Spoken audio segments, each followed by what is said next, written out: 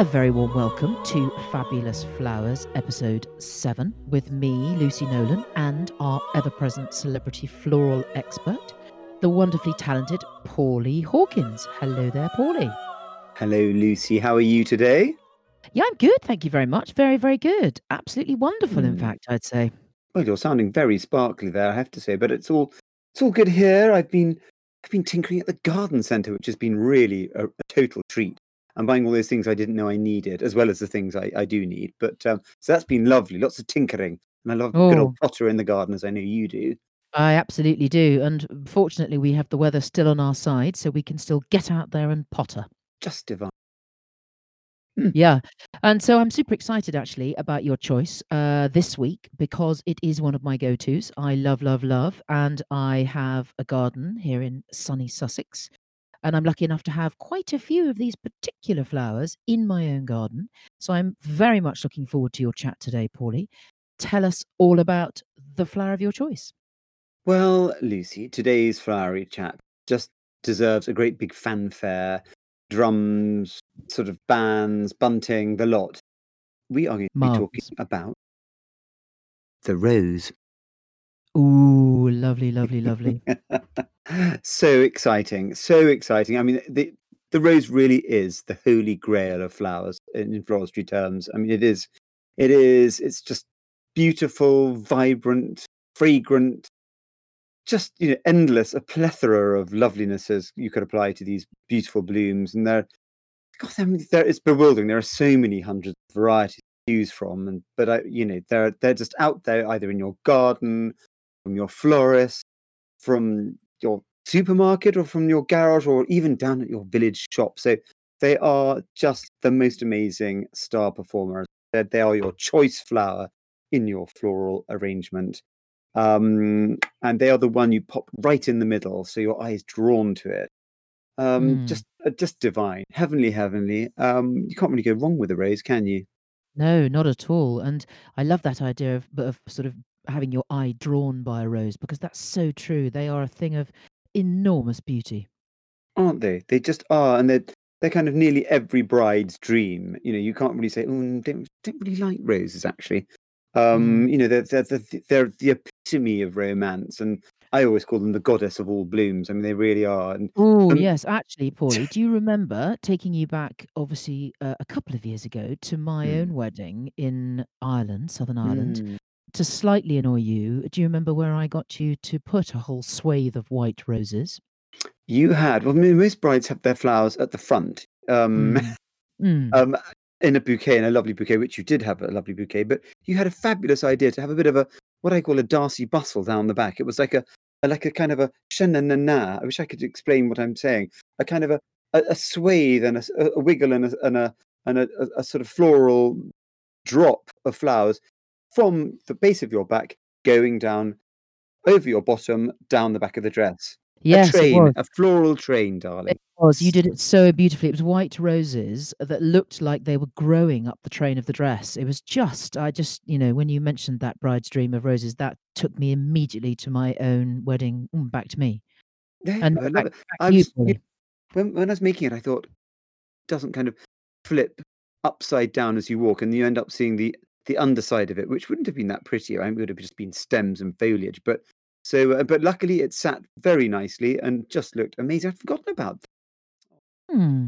Happy days, happy days. But for me as a florist, fragrance is vital. Because when you see a rose, what do? You lean over and you give it a good old sniff, don't you? So Yes. I prefer the English grown, British grown, lovely blousy ones, which they don't really last that long. They're lovely for a party. So they're perfect for that. But for long lasting ones, you want those farmed ones that last for a good old week, and they're grown and farmed in Ecuador or somewhere miles away like that. There's a Mm. slight, what's it called? Carbon footprint. That's the one, a bit, but they are incredibly bulletproof and amazing growers out there. But for me, you can't really beat English rose or a British rose. Mm. Just scented and divine, divine, divine. Yes. But I'm just sort of lost in a bit of a reverie there, thinking about roses. But I use buckets and buckets and buckets of them when I'm doing a large event. And, they right from the market, and you see all these amazing buckets full of them.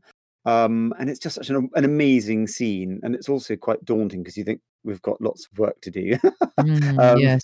and then my other favorite bit is seeing the empty buckets because it means the job's nearly done. But Ah. there are lots of lovely florist roses grown in Holland and all over the world, and they're very, very resilient and scented, and they arrive via the Dutch auction. And some of my sort of commercial favourites, which are all grown for florists, would be reel off a few. There's the white avalanche with a slight greeniness to it. There's a Mm. lovely, dirty, sort of lovely pink one, Secret Garden, which is like a lovely old pink, very delicate, faded, and antique looking. And then Mm. one of my biggest favourites is Majolica or Majolica, however you want to pronounce it, if you're feeling a bit Spanish.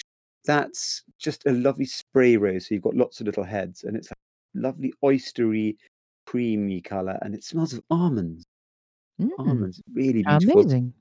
And then a couple of other favourites, Norma Jean, which is a lovely scented white one after our lovely good old Marilyn Monroe, and Mhm. a beautiful deep red one called Ecstasy, Oh, which is wow. a lovely deep red velvety and a Ralph Lauren-y luxurious one. Actually, I used to use it for the Ralph Lauren contract. Do that, big favourite for them. And then last but by no means least is Miss Piggy, which is a wonderful kind of That's hilarious. I know. It's a kind of a jaunty orangey pink color, and they're fab. They're really jolly. But I mean, this year it's all about the nudes and the neutrals and the blushes. They're all the rage, and I'd love to mix Mm. those with a big old cafe au lait dahlia, but we'll do dahlia. Yes. Do you think that when you cut the Miss Piggies, do you have when they cut the roses, you have to go, "Hi!" every time you cut one, or how does that work? Oh, Kermie! Yeah, I won't do my Miss Piggy impression. But Kermie. Kermie. Yes, that But sounds great. Well, what lovely choices there, Polly. I love Amazing. Miss Piggy. I mean, they are great, but these are all grown en masse, all over the world, and they come to the floral crossroads, the Dutch auction, and from there they go, all over the world again. So, Mm. yeah, so I do like the homegrown ones, but for me, they are romantic bridal work. I use them a lot for head Sure. circlet, bridesmaids, and if I was to describe my ultimate wedding bouquet, it would be a mixture of white roses, cream roses with white peonies and lily of the valley, softened with beautiful Mm. lime green Alchemilla mollis. Um, Gosh, it almost makes me want to get married all over again. Don't tell Andy, for goodness sake. Obviously to him. But, Obviously. what stories stand out? What jobs have you done? What have you sort of got in your archive of wonderful rose bouquets or displays that you could share with us from past years? Well, there's obviously the romance of them all in a very traditional, beautiful way. In enormous, great arrangements in churches and Mm. at sort of glitzy sort of launches in London, and I did a huge one in Capri, and they all had to be Oh. flown out. Ooh, tell us about Luxury. that. Oh my goodness, we had to go. Well, the owner of the boat, I can't tell you about because I signed an NDA. They were all asleep, and we had to do it while they were asleep, and they wanted to wake up for a big flowery celebration for the mother's 80th birthday. So she'd arrived from goodness knows where. So we worked all night on this boat, and then we had to get back in the dinghy and be taken ashore before the sun rose. Oh my But goodness, it sounds like, James Bond. it really, really was. And of course, it sounds really glamorous going off to Capri, la la la la. But did we see any of it? Not really. Back to the airport, back home. But it was a fabulous job and amazing to see such an incredible super yacht. But Oh, wow, that's amazing, Pauline. I love hearing all those sort of stories about jobs and clients and things. When you've done jobs like that, it's something that is so out of everybody's normal existence. It's just great to hear all the insider knowledge and finding out about you popping about in boats in the middle of Italy just to give people their floral delights for a birthday or some sort of celebration. It's just amazing. I mean, you do see some pretty amazing places, yeah. I mean, I bet. I tell you what would be lovely would be for you to give us, and I'm sure the listeners would be very grateful for, I would myself, I know, be really handy to get some of your tips when cutting and using roses to put in our homes and make our displays. What are a few do's and don'ts? Well, my first tip, buying them from a shop, would be, while no Mm. one's looking, get the rosebud and give it a bit of a squeeze. And if it's nice and firm, that means the roses aren't old and they're going to open. If it's soft, as in the bud, if it feels nice and firm, it's going to open, it's going to behave. If it's soft, they're old, don't go near. But I mean, there are so many different, ways with roses. But with any cut flowers, I think it's lovely if you're going to pick them from the garden, them early in the morning when fully hydrated, they've got lots of dew on them, it's cool, that there's going to be no sort of a cutting shock. And so that they've been sort of relaxed through the night. There's no hot sunshine, and if you choose them in the late bud stage when the outer petals are already open, that's great. But the centre of the rose isn't fully open. That's a really good thing to look for. They'll last longer in the vase. Oh, great. Um, but don't cut from the back of the bush. This is a great little tip. Don't cut from the back of the bush. Cut them from the front where the sun's been shining, the stems are strong, the flowers will be stronger, and give the bush a bit of a feed, and it'll grow back very quickly with more rays. But Great. no, I love that. I love that, and I mean, if everyone's eating roses is such a lovely thing to do, but another thing is don't use a trug. That lovely romantic vision Oh, yes. of wandering along with a trug, looking a bit Trugging. I don't know. I Yes, like looking. trugging. Do you like trugging? I like trugging, and I like to trug. Mm. Isn't that from Not the 9 o'clock news. That's it, trucking. Thank you, Yeah. John Lloyd, yeah. Oh, your friend. Mm. Um, Back to yes, you. what So, yes, so what you're saying, don't use a trug. Why not? don't use a trug because I think and it sounds a bit of a schlep, but take some container of lovely cool water, and as soon as you've cut Oh, them, put them into the bucket. So they're immediately drinking, and they'll be hydrated and lasting longer. But great. yeah, yeah, yeah, just some kind of lovely container that you can take along with you. But obviously, when you're using them, strip off most of the foliage, leave a few leaves at the top so it still Mhm. looks like a rose. Yeah. And before you re-chop them to put them in your arrangement, split the stem at an angle and then cut up the wood. So you're splitting it, and so more water can get in there, Mm. sort of exposing the water absorbing cells, a fresh wound, and cut it immediately in the water, split it. Okay. Perfect. Um, yeah, I know, and I think just change the water, recut the stems, and just not in direct sunlight, just somewhere cool, a bit shady in the house. Brilliant. Um, That's and I great. just I think, Yeah. yeah, it's just follow those rules, and you should be fine. That sounds brilliant. In fact, I've planted a beautiful fragrant pink climbing rose Ooh, underneath my daughter's bedroom, and there are many lovely blooms on that, so I shall be following those rules, Paulie, getting up which early in the which morning. I've got to ask you, Lucy, what's it called? Do you know, I don't know. Sorry. It's got quite heavy kind of double heads, and they are Hmm. incredibly pungent, I think would be the word Oh, I could use there, but they fill the room with their scent, that kind of thing. So I planted them under her window so that when they come out and her windows are open, they waft their fragrance up to her window. But, what a lucky girl. but I'm gonna cut some myself, follow your tips, and share the fragrance around the house, I think. But if you Uh, want to know of a good rose, yes. for that, a really good pink would be the Mhm. Gertrude Jekyll.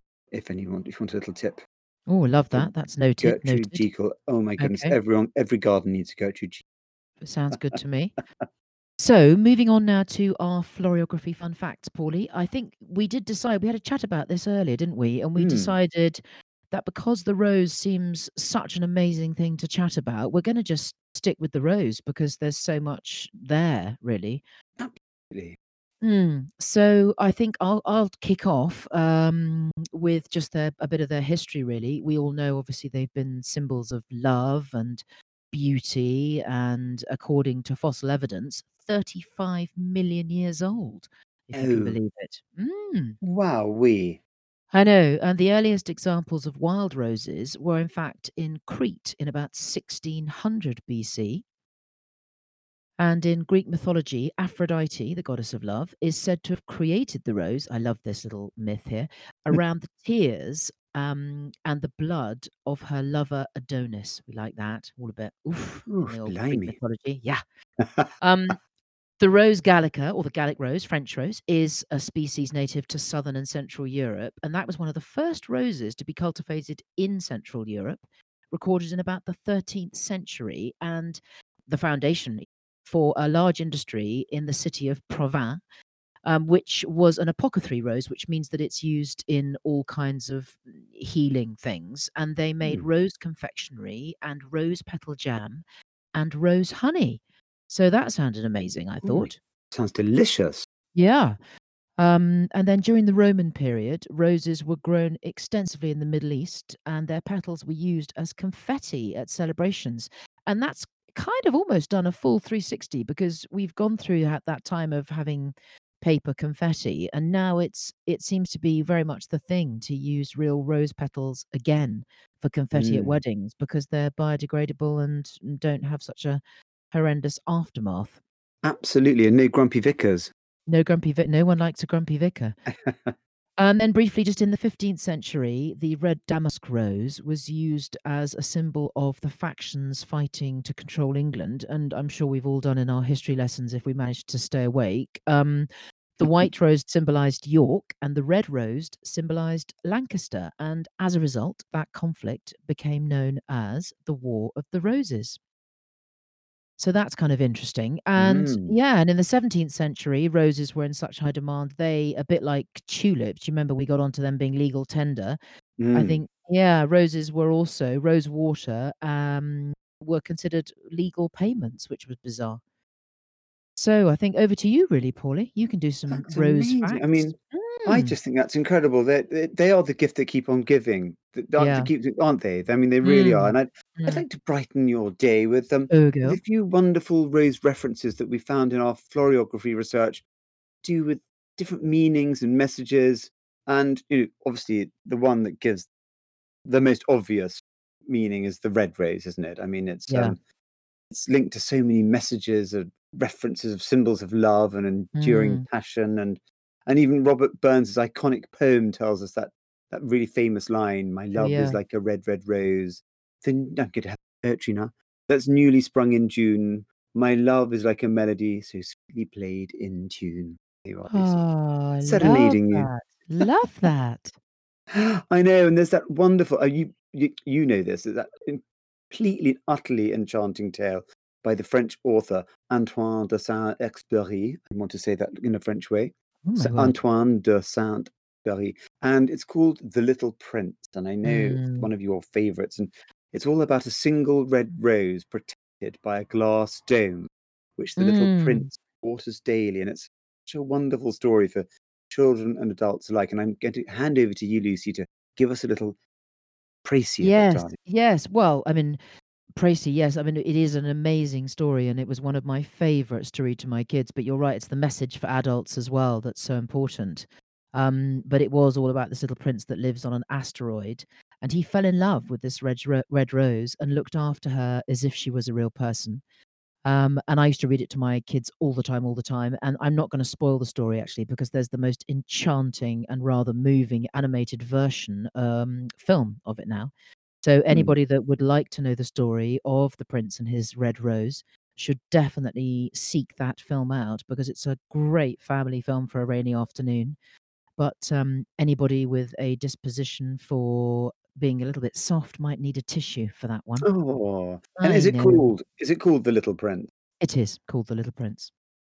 Yes, that's a lovely, lovely excuse for a bit of a relaxing afternoon with a hobnob and a cup of tea, I'd say. Mm, Oh, but, there are so many Rose references throughout Shakespeare as well.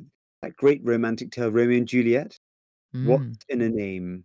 That which we call a rose, by any other name would smell as sweet. Ah, Or indeed his wonderful rose reference in Love's Labour's Lost. At Christmas I no more desire a rose than wish snow in May's newfangled shows, but like each thing in season grows. In other words, who wants roses at Christmas? It's a bit like having snow in May. You just don't want that. It's a bit like seeing, no. asparagus at Christmas or peonies at Christmas. Don't want at all. And I really love this quote in particular because it's, of course, rings true to my seasonal mantra. Keep it Mm. seasonal, keep it seasonal. Um, any other facts, Lucy? Yeah, one more literary fact actually that I wanted to Lovely. share with you, and that was my dad used to buy, when we were young, audio cassettes long before audiobooks or online stories, and we used to listen to them on holiday in Ireland. In Lovely. particular, yeah, and in particular on rainy days by the fire after our baths in the evening. And one such story by Oscar Wilde always brings me right back to that time of my life, and it's actually one of my favourite stories of all time, and it's The Nightingale and the Rose. Oh, I don't And know this. yeah, well, it tells the story of a young student who fell in love with a professor's daughter. And she said, "I'll dance with you if you bring me a red rose," because they wanted to go to this ball. Mm. But rather like your mention of Shakespeare's rose in Love's Labour's Lost, it was wintertime and there were no roses. And the student looked out in his garden and thought, "Oh, damn it, there are no roses, so I can't take her a rose and she won't dance with me. And I'm so in love with her, this is terrible." And a nightingale who lived in the oak tree in his garden felt so sorry for him, being in love with the professor's daughter, that she decided to help him. So she flew off to a rose tree in the garden and asked her to give it one red rose. And this is what the rose tree said to the nightingale: "If you want a red rose, you must build it out of music by moonlight and stain it with your own heart's blood. You must Promise. sing, I know, you must sing to me with your breast pricked against a thorn all night long, and you must sing to me while the thorn pierces your heart, and your lifeblood must flow into my veins and become mine." So the nightingale decided to do that. So she basically gave her life for the good of the student, and her blood flowed into the rose, and the rose made one single amazing red bloom. And the student looked out of his window and thought, "Oh my goodness, there's a rose in my garden." Didn't even see the little nightingale that had fallen down dead under the rose on the floor. He went and picked the rose. He went to the professor's daughter and he said, "Look, look, look, here's your rose. We can go to the ball. You can dance with me." And she looked Mm. at the rose and she said, "Oh, you know what? Red? Not really. Doesn't go with my dress." So she said, "No, thanks." He took the rose and he walked away and he threw the rose into the gutter, and a cartwheel went over it and crushed it. And Oh. I know, and every time I pick red roses or have red roses, I think of that story and I just delight in them, in Oh. particular for that poor nightingale that sung her song for one last time to provide that naughty student with his red rose. Gosh, that's quite a story, Lucy. I Blimey. know, I know. I was just away with the roses there. I mean, that's just Mm. absolutely gorgeous. Thank you for sharing that. That's a Mm. corker. I mean, Thanks. they're they are the most revered flower, aren't they? And They the are. talk about a bloom throughout history. I mean, they really are an incredible bloom, and Mm. it's hard to know when to stop. But I know. I get the feeling we might be running out of time here, Lucy. Yes, What? I think you're Where are right. we? What's going on? I think you're right. I think you're right. I think I'm gonna leap in here with a bit of floral housekeeping. Just remind everybody, keep sending in your fabulous flowers arrangements. Keep uploading them. We're loving them. We're loving them on our Facebook. We're loving them on our Instagram. Just take a photo, tag us at Fabulous Flowers TV, and then Paulie will get to see them because they're great, aren't they, Paulie? Yes, yes. Please do pop over your fabulous flowers, flower arrangements to our YouTube channel. And we're making some lovely little films there for everyone to enjoy, unveiling the mystery of floral decoration. And we're going to be making more regularly and uploading them. So do please subscribe, and you'll never miss one. That's a very good idea. Well, I guess that's it, Paulie. So until then, I must go and pick my roses and then head over to our website where I can then find all your top tips on roses just to make sure I have refreshed memory when I cut the stems and remove the leaves and cut up Great. and cut them in the morning and all of that kind of thing. Oh, you were So, listening. That's marvelous. so until then, it's a goodbye from me. Until next time, everyone. Goodbye. Goodbye from me. Bye.